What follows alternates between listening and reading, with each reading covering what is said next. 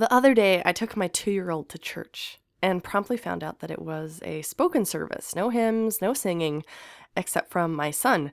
And later he was telling me how much he wanted to sing and then said, "But Mama said those words." And I was like, what? What words? Be quiet. I'm Dr. Sarah Bariza, and this is Music in the Church, a podcast about thinking bigger in our faith, our ministries, and our churches. Today we're talking about congregational participation, active participation in church services. Our guest, Dr. Mary Catherine Lovery, is discussing participation specifically in the context of Roman Catholic Masses, but there is something really important here for all of us who want to participate fully in the services we attend and lead, to participate with our hearts and not just our lips. Church services can be incredibly distracting places, even if you aren't wrangling a toddler who is intent on testing out the sanctuary's incredible acoustics. Many people who listen to this podcast are leading church services. You're in the choir, you're reading the scriptures, you're leading prayers, you're preaching the sermon. What does it mean for us to participate with our hearts? Forget the toddler. We're adjusting a microphone, and whoops, that light didn't get turned on, and what was that last minute announcement? And we have a lot of housekeeping going on. Mary Catherine brings wisdom to this topic and draws us to the heart of worship, whatever that looks like for us in a given week. Mary Catherine Lovery is the director of music at the Athenaeum of Ohio, where she directs the music for their services and directs the musical training of seminarians. Side note, this is our second episode with someone who trains future priests. You can check the show notes at musicandthechurch.com/25 for a link to an episode with Harrison Russin talking about training Eastern Orthodox priests. One of the goals of the Music and the Church podcast is for us to learn about different questions, assumptions, and priorities. And one way of doing that is listening to people who come from different denominational backgrounds and different professional trainings. Mary Catherine's training is in music and theology. She holds a doctorate in music from the University of Notre Dame, and she also speaks from her own deep personal faith. Back to my toddler and his happy singing. There is some happy singing on this episode coming from a bunch of birds. We recorded this conversation back in the spring while I was still living in Cincinnati. I'm in St. Louis now. I was the interim organist at the Episcopal Church of the Redeemer, and Mary Catherine would come and practice on our lovely José Sinclair pipe organ, one of the few things I dearly miss about Cincinnati now that I'm in St. Louis. And yeah, there were a lot of very happy birds back in May while we were sitting in the Redeemer Library and recording our conversation. You can find links to all the resources Mary Catherine and I mention in the show notes at musicandthechurch.com/25. Here's Dr. Mary Catherine Lovery. Audience participation, what does that mean, audience participation? Active participation. So I think probably the term to use would be congregational participation, right? Active participation. So this is a notion that's been around in church documents and then in conversations about church documents and sacred music since the beginning of the 20th century. It's initiated by Pius X in Tra le Sollecitudini. This is 1903, and he wants to clean up liturgical music, particularly because operatic music has entered the sanctuary. You would have, soprano soloists sort of warbling away at the offertory or what have you. Not particularly good music, right? It's sort of written in an operatic spirit, kind of has this kitschy quality. So he sees this happening, particularly in Rome, I think. And he says, no, we need to get back to our roots. We need to revive a sense of the sacred. And he said that the faithful's active participation in the liturgy is the source of the Christian life. So their roots in the Paschal mystery as it is celebrated in the Mass is really kind of the centerpiece of their spiritual life. So he's saying when they actively participate in it, it informs their entire Christian life. And so he's emphasizing the importance of having appropriate sacred music that'll foster this participation. So he requested a return to the tradition of Gregorian chant. At this time, the Abbey of Salem in France is refurbishing and restoring the tradition of Gregorian chant. They do this massive project to collect chant manuscripts and then create the Gregorian Missal, the Graduale Romanum. So this is a time in which there's a real revival of the roots of Catholic sacred music. Pius X also talks about Palestrina as an example of a composer par excellence of sacred music, writing in the spirit of Gregorian chant. So anyway, by the time we get to Vatican II, the documents of Vatican II pick up this language of active participation that began with Pius X and make it a center point in the reforms of the liturgy. So many of the reforms that we see happen to the Mass, the Liturgy of the Hours, have the idea that the faithful should be participating more. And then really we have to understand active participation in its most authentic sense as having two levels. There's the interior level, and then there's the exterior level. For example, here's maybe a more banal example, but I was just practicing the organ, and I caught myself several times thinking of what I was going to have for lunch, what laundry I was going to do. This podcast interview you're going to record. Exactly. What am I going to say to Sarah? And so I'm exteriorly participating in the music. My fingers are moving, but interiorly I'm not, because my mind's wandering, right? So when we talk about participation in the liturgy, there's an interior focus that needs to happen first, right? So my mind, my heart, and my soul are ordered to the mysteries, the sacred mysteries of the liturgy. And then exteriorly, I'm crossing myself, I'm kneeling, I'm standing, I'm singing, right? Which is an exterior. You're praying together with the congregation. Exactly. You're reciting the creed together. Exactly. And it's an exterior symbol of our inner participation. This is like every Old Testament. You give me the sacrifices, but your heart isn't there. Yeah, exactly. You give your offerings and you don't offer your heart. The Pharisees are whitewashed tombs, right? Mm-hmm. They're paying lip service to the law, but their hearts aren't there. Yeah. Exactly. So this active participation, congregational singing is part of it, but it's not the only thing. Like, music is there, but it is not the only thing. You've mentioned sure. Praying, kneeling, those sorts of other acts that we have on the exterior. That's right. Yeah. That's right. It's one of many things. But I had several conversations with some priests and some seminarians at the Athenaeum about this.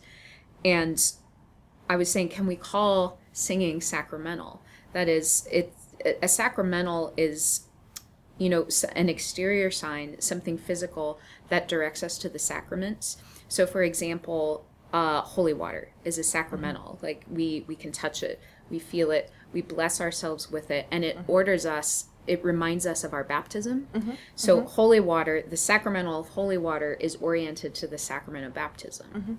Mm-hmm. We could say incense, we can see it, we can smell it, is a sacramental that orders us to the sacrament of the Eucharist, right? Mm-hmm. Our prayers going up like an oblation in the sacrifice of the Mass. So I said, well, can something we hear be a sacramental? Mm-hmm. And generally, when I was talking to my friends about it, we said, yeah, it can be. A blessing is a sacramental, something that's uttered from the mouth. And when we think about how singing is a symbol of the unification of the body of Christ, right? Everyone singing together, I believe in one God, singing the Sanctus, participating in that wedding feast of the Lamb in heaven. The singing is really a sacramental that points us, again, to the sacrament of the Eucharist. It bespeaks our communion that we receive from communion with the Lord in the Eucharist. Mm-hmm. You have a really interesting perspective drawing on church history and the lives of the saints and thinking about what that means for us today in terms of music in the church. And you mentioned, I was reading something you sent me earlier, you mentioned St. Cecilia, who's the patron saint of music, who wasn't a musician. And yet there's this really interesting, here's why music is connected in that. And could you talk to that? Sure. So as my friend put it, St. Cecilia is not the patroness of musicians because she was a grand coloratura soprano, right? She was a virgin martyr in the early church. And we're talking very early. This is like the 200s. Yes. Yeah. Yes, very, very early. First couple centuries of the church. And she was she's of noble birth, so she's a noble Roman woman, and she's engaged to a man named Valerian. And where we get this connection with St. Cecilia is in the the biography of her life in the Golden Legend, which is a compilation of the lives of the saints that priests would use for their preaching and spiritual food for the faithful. And it speaks of her as, so she's a Christian. She becomes a Christian, and she desires to consecrate her virginity, that is to give herself completely to the Lord. So for her, it was if her baptism wasn't enough. Right, she's baptized, but she's still, her heart overflows. She still wants to do something more for the Lord. This is something that Paul talks about, in that it's like, if you're married, you're also concerned about the things of the world, and if you're single in a consecrated way, you can wholly focus. Sure, yeah. I mean that's almost more like sort of a practical advice. Like look at what you can do when you're not concerned with the things of the world, right? When you don't have a 2-year-old. There you go. But this, like in a metaphysical sense, in a theological sense, what's going on, she's offering her entire life over once again as an oblation, right? It's an overflow of her baptism. And like she's a martyr, so it overflows yet once again. Like she offers herself a third time, And so the Golden Legend speaks of her at her wedding to Valerian. So she's forced into this earthly marriage. It's arranged, And so she's at her wedding feast. And the line from the Golden Legend says, while the musicians played at her wedding, Cecilia sang in her heart, only to God, O Lord, keep me pure of mind and heart, that I might not be confounded. So we have here 2 weddings, in a sense. We have the music of celebrating her marriage to Valerian, but the music in her heart is celebrating her wedding to the Lamb, or Christ's wedding of her participation in the wedding feast. And is this where the your thinking on active participation comes in, because it's coming from her heart? Absolutely. And then it's exteriorized. That's right. And a beautiful analogy for the Mass as well, because her heart singing to Christ, her participation in the wedding feast in heaven, which is what the Mass, the Mass is a window into that wedding feast. We're participating with the communion of saints every time we go to Mass. So really that story encapsulates our understanding of what it means to pray and sing the Mass.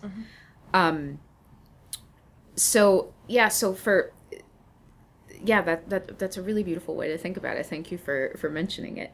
But so Cecilia singing in her heart is really a model for for that interior element of participation in the Mass, and from that comes the exterior participation of the singing, the physical act of singing.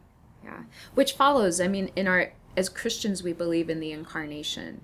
Right? As John Paul II said, I am my body. It's not even that I have a body. It's that when I lay my hand on somebody's shoulder, it's Mary Catherine touching this person. It's not Mary Catherine's disembodied hand, flapping on someone's shoulder. It's all of me is in every physical act. So understanding our baptism as an incarnational reality, we believe every interior action, right, will be followed by an exterior one as well, and vice versa. So. Yeah, like out of the heart, everything flows. Or that's right. This is where the fruits of the Spirit are.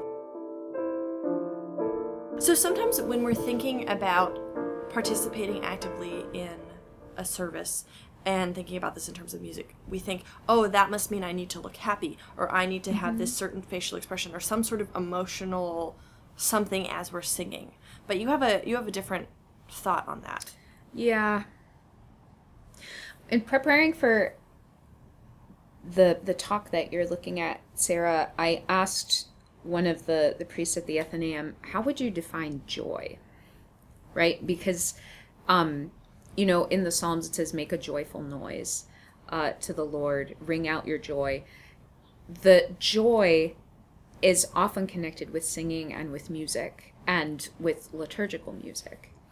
And, I guess I get frustrated because I feel musicians have emphasized that, and they've kind of watered down joy to mean you should look happy.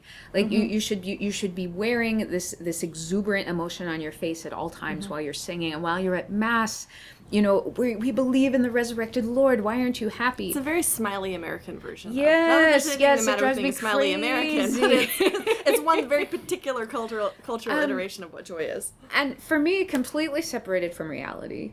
Look at the humanity that comes to Mass every Sunday. When I sing in my choir on Sundays, and there's always this family that sits beneath me, and their child is disabled for life. He's connected to a ventilator and always will be. Yeah.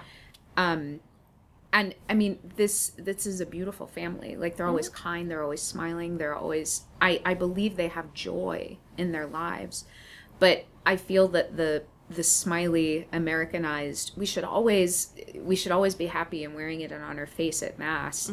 It discounts the element of the cross, of the suffering that is present in the people who show up to Mass, and then the suffering of Christ, who's pouring himself out again in the Eucharist. And so the reason I wanted to know what is joy, because it seems to me it has to be something on a much deeper level than how we feel at this moment or that. I think if you look at your life and you can kind of look back on a week and you say, Monday was kind of a bad day, and Wednesday a lot of, stupid things happened at work, and, but you look back on it and you say, it was a good week. Not that bad things didn't happen, but there was a kind of steadiness of spirit, or a kind of contentment with which you went about the things of the day, with which you had dinner with your family, or, did the everyday things of life, that with a kind of emotional and spiritual maturity, you come to delight in.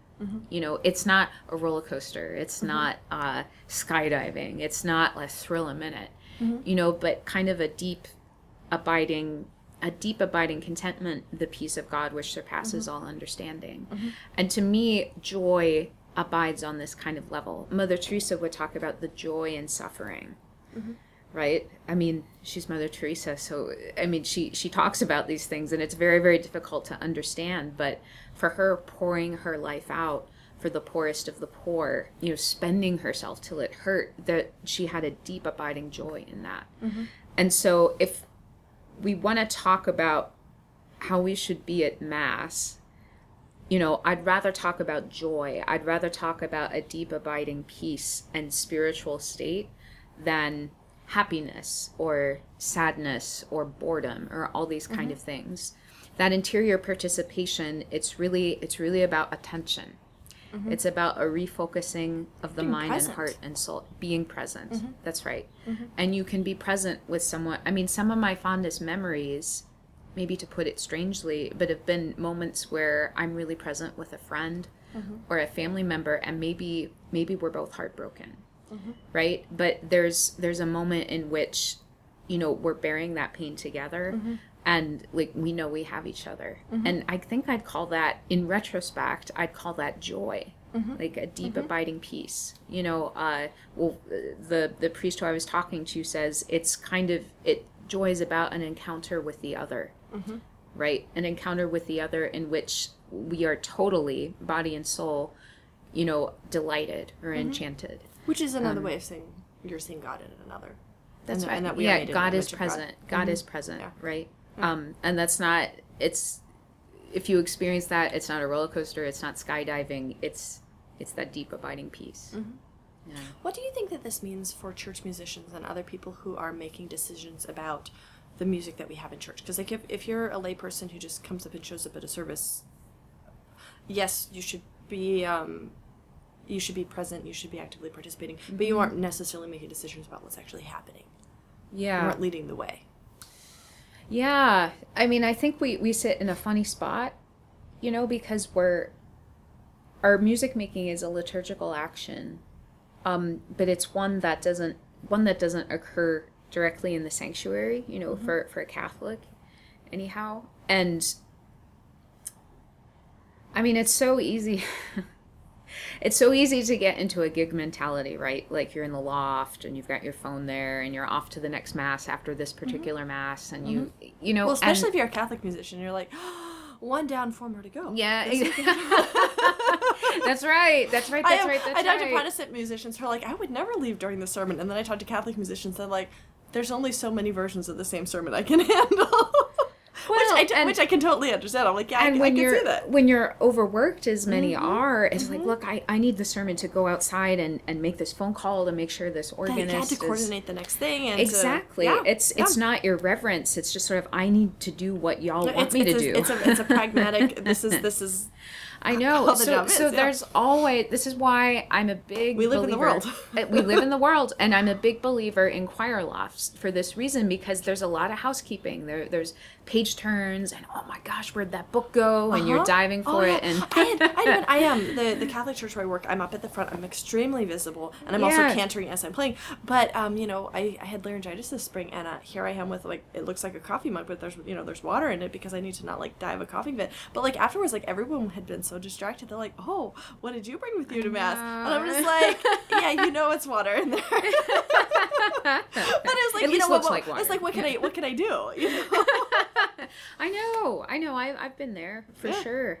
But I mean, for a while it seemed that the recommendation was, well, we'll go to another Mass. Like, play your 5 Masses, right? And then go to the 7:00 Sunday Mass where you can really be present. So you can be present while someone else is doing the music, is what you're thinking? Yeah. And so you don't have, and I'm sorry, but, fallen creature that I am, it doesn't work. Mm-hmm. I'm exhausted. I'm interiorly critical of whoever's doing the music. Mm-hmm. I mean, maybe in some circumstances that is the right thing to do, especially families. It's like, well, we want to go together or what have you. Yeah, I know church musicians who will go together with their family. Okay. But, I mean, the best advice I received on it was from a religious sister I knew in Washington, D.C., and she said, you're participating in Mass. Mm-hmm. It's a different participation than what everyone else is doing, but you're participating in Mass. I feel like that we're also participating outside of the service in that, like, I'm practicing hymns, and I don't usually sing while I'm playing during a service, but I will often sing as I'm practicing for a service. That's right. And it's like, that is itself a devotional practice. No, absolutely. I mean, a great joy for me of being a musician is that I get to consider the liturgical texts, at least a week before the actual and you're liturgy. often, like, reading lectionary readings from a very... not the word isn't critical. You're reading the lectionary readings from a very connected sort of way, and absolutely, that you are making integrated connections to not just your life but the life of the congregation as you're selecting music. That's right. That's right. And so you kind of pray it, in your way, practicing and you think about it. You're kind of praying it that whole week, and then it's a kind of summit when you finally get to play. I picked and sometimes you're surprised. Like this week I picked the hymn, because we never do this hymn, and I love it. Come Christians, join to sing. The it's a Spanish melody, which is unusual, and interesting. The tune is Madrid, yeah. That's right, yeah. Spanish. I can't believe I know that. I never know tune names. Well, you got it, yeah. And one of the verses is speaking of Christ, and he is our guide and friend. And the whole homily that day was from a young deacon who talked about Christ is our friend. Like, we should aim to have the same likes and the same dislikes as Jesus Christ. Like, as friends share likes. That's me when I'm talking to Protestant friends about the Virgin Mary, and I'm like, well, Jesus loved her, so I'm allowed to love her. So Exactly. Yeah. Right. It's I want to have the mind of Christ. I'm allowed to love Christ. Exactly. But anyway, I had been, I'd picked the hymn, thinking like, okay, this is Alleluia, Amen. This is a good way to to get towards the end of the Easter season. But then delighted to see the connection back to what our deacon had to say about the gospel. So it was like, that's the Holy Spirit surprising you, with the inscrutable riches of the liturgy. But you also doing the work ahead of time. And showing up, so to speak. Exactly. You weren't just phoning it in. Yes. Yeah. And when you do the work ahead of time, you can be delighted by those surprises. Really, it's so much more enjoyable when you've practiced. I just have to say, when you prepare. What do you think this means in terms of this is kind of a basic, kind of banal question, but like in terms of you're in charge of selecting the congregational hymns and the Mass setting. So you are the musician or whatever leader who is selecting the music that the congregation will be hopefully actively participating in. Well, I mean, a musician always has to be mindful of that, right? So it's like you have all these moving parts. You're first consulting the text of the liturgy itself for, okay, what music can I now pick that's appropriate, or what music contains these texts? And then you have to ask the question, okay, does the congregation know this? Like, can they sing it? Can my choir sing this? So there's always that element of taking into account the place your congregation is in. And then, of course, maybe more lighthearted moments where it's like, oh, everybody loves this hymn, you know, and this is such a special occasion. Let's sing this hymn because they'll really raise the roof, you know, when we sing it as the recessional. So in that practical sense, you're wondering about, okay, will they be delighted to interiorly participate in it and then exteriorly participate in it by actually singing? Like, do they know it? Are they ready for it? It's not the only criterion. I can't emphasize that enough. That's not the only criterion. The liturgy itself is the first criterion. But, I mean, you definitely are making these decisions with the prayer and participation of the faithful in mind. I have, at this little church where I work, when I started at the job, I had no idea particularly what the congregation knew, and I didn't have any guidance on that. I had, like, you know, here's my Gather Comprehensive, oh boy, and here's my lectionary readings, go forth and choose music. So, like, I've over the last year, I figured out some of the songs that, well, I know the congregation will know that, and so I try to always have at least one of those, but if I restricted myself to only those, well, we would be singing, like, 10 or 15 hymns. This is a little bitty church, and it's very... I would say like a stereotype of a Catholic church in that, like, you know, there might be 50 people there, but I only see like a few of them who seem to be really engaged with the music, like in terms of singing and you know, that exterior thing. But at the same time, it's like I'm not only going to choose the hymns that I know that they're going to sing, because I feel like it's also my obligation to interact with the lectionary readings, and if they're after. Hopefully, if their active participation means listening to me and maybe a couple other people sing, or just reading the hymn text, and hopefully making that connection for themselves, I feel like, well, that's all that I can do at a certain point, given that I am, you know, the most part-time of part-time musicians in this parish. Like, I don't have a capacity to do more teaching outside of the service. The possibilities are finite in a certain sense. Very finite, for sure. in this particular for sure. Well, here's another thought about music and participation. So I don't know if you've read the book Why Catholics Can't Sing by Thomas Day. Yeah, no, but I haven't. You should read it. I'll link to that in the show notes. Yeah. It's a blast.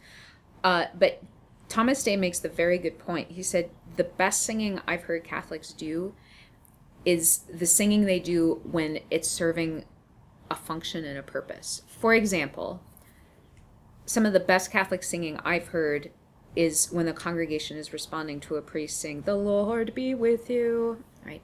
"And with your spirit."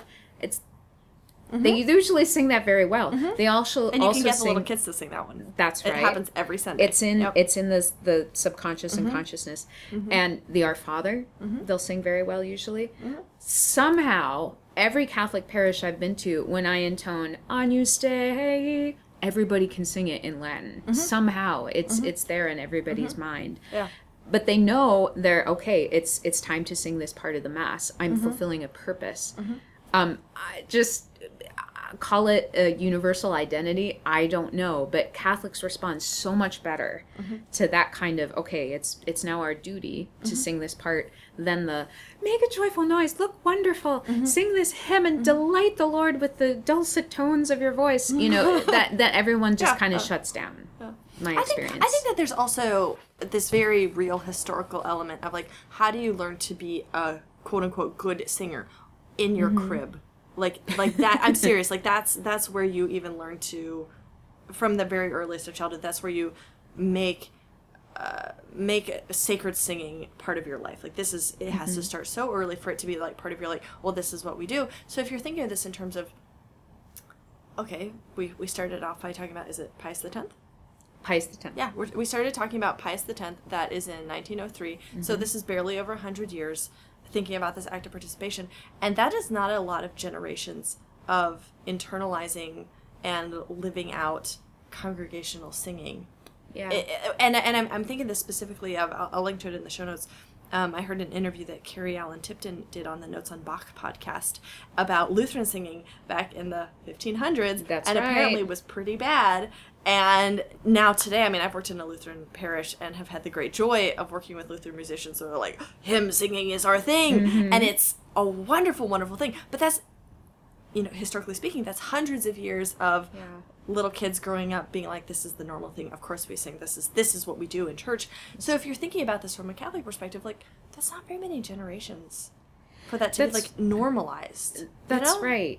You know, that's a really good point. I mean, from the 8th, 9th century in the church in Rome, the Catholic Church has the tradition of the Schola Cantorum. That is a group of singers who are providing the music for Mass. And not that you can't actively participate in the listening of that. No, that I don't want to like rain on that parade. Like I do think that's important. Listening is a vital part of our participation in the Mass. I also can't emphasize that enough. I'm glad you said that. Now we have the ordinaries, the chant ordinaries of the Mass coming from the 13th century, and those are obviously simpler. And one looks at them and says, it looks like congregational singing was intended with these. So I don't want to say Catholics never sang. Yeah, right? and I didn't mean to imply that. That's right. But there's also a tradition of them not singing at parts of the liturgy where a Lutheran parish would be singing. Singing, right? And so what you often have now is a hymn sandwich in Catholic churches. It's like hymn and opening. And I mean, it's kind of imposing a structure. And you've got your cantor going during communion, and you may join in if you can. But having a cantor at the front, you know, enthusiastically bringing everybody in on, you know, oh God, our help in ages past or something. It's like, okay, first off, let's all agree this isn't particularly Catholic, right? Like this is that's a great hymn. But it's also not yeah. And to me, one of the beautiful things about this time, especially after the papacy of Benedict XVI, is a revival of the proper chants and proper antiphons. We see composition of more and more propers in the vernacular. So we see English propers everywhere. Some places, congregations are singing those well, some not so well, but you'll have a choir that picks it up and people participate by listening internally, right? Yeah. And to me, I feel that's much more continuous, which is what the Second Vatican Council, you know, is continuous with what came before it. Yeah. To me, those propers are much more continuous with what was going on before. And we'll see. Also, a really fruitful point of entry, I feel, is teaching a congregation an ordinary. Because, like I said, they've always been there and probably intended for congregational singing, right? So, a beautiful part of the Mass where everyone can sing with full heart and voice, right? And your choir can take care of other parts. Yeah. But, the documents of Vatican II, Musicam Sacram, the instruction on sacred music, you know, said the ordinaries are there for the people to learn. Like, congregations should be able to chant the ordinary together, right? And the ordinary would be like, just for all of our listeners, that would be like the Agnus Dei. That would be the Sanctus, the parts of the Mass that don't change from Mass to Mass, that are always there. And that's something that happens in a lot of, like, even mainline denominations. I was talking with one parish where they're like, well, we know the doxology really, really well. And I was like, well, Sanctus is your next one. Yeah. You learn one Sanctus and you learn it really, really well. Yeah. That's your next job. Right. Which, because it is. Like, if you can sing one thing well, you can sing another thing, and it might take you a long time to get really solid on that, but there's your next thing. And so there you have it. Like, there's your ordinary, and you want to sing that.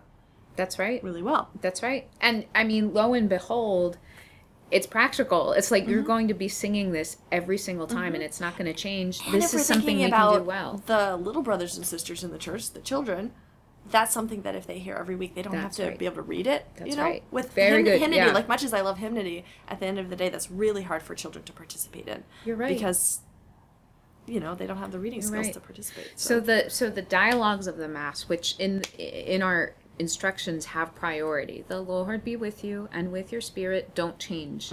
The ordinary doesn't change. These are all, we should be hitting these hard. These are spots where we should be getting the congregation to pray the missal and to pray and sing the missal. The dialogues, the ordinary, you know, these are all things we can do and do really well. Do you have anything else particular that you want to talk about? I know you had something about like an anecdote about cantering, which I'm just kind of curious about. But was there anything else in there particular that you wanted to No, I mean, it's just when it comes to the patheticness of Catholic singing, like there's no better place to witness it than as a cantor. First of all, you're probably forced to do one of those really, really enthusiastic hand gestures, like everybody sing with me now. Well, my enthusiastic hand gestures are like, look, I'm playing on the piano. Yep. And singing. I'm playing on the organ. You can't even see my hands. But it's really anticlimactic when you're met with bored stares and glazed over eyes and people thumbing through the bulletin. It's like, yeah, I can't get you guys to sing. That's hard. But I mean, this can now be my platform for railing against the idea of the cantor. I mean, that sounds really harsh, but Thomas Day in Why Catholics Can't Sing also argues there's nothing worse for congregational singing than having a really strong voice singing into a microphone at the people. It's really true. Like, put a choir in the loft, and that will get the congregation singing. Especially if it's in the loft, because it's from behind them and it's moving them forward. One thing I love about my parish is that the responsorial psalm, the cantor intones it from the front, but they don't do any hand gestures. What happens is that the choir stands and sings the responsorial psalm with the congregation. Wonderful. And that gets them singing. Yeah. Much more than any waving away. I feel like one of the recurring things in our conversation has been that emotion has to have a lot of foundation to it, and you can have all the exuberant hand gestures in the world and all the smiley faces, but if your congregation doesn't know the setting, they're not going to be able to sing it. Yeah, that's right. And most people aren't exactly skilled enough sight readers to just be like, oh. There's a lot. I mean, this is why you're right. We have to understand emotion is just one part of it. A lot of discipline and hard work goes into it. You know, that's why it's an oblation. It's not easy. So, I mean, you have to put in the time, like for anything, like for playing the organ, like for being really good at your job, like with learning to read. Like there can be some drudgery there. But we're adults, and we know that's how the best things in life work. Yeah. So Yeah, there's a lot of work that goes into it. Thank you, Sarah. This has been really great. Yeah. Thanks to Dr. Mary Catherine Lovery for this conversation today. You can find links to the resources she mentions in the show notes for this episode at musicandthechurch.com/25. You can also get in touch through the Music and the Church website, musicandthechurch.com, or by email at musicandthechurch@gmail.com, and you can get our monthly newsletter, musicandthechurch.com/signup. I'm Sarah Bariza, and I'll be back next week with another episode of Music and the Church.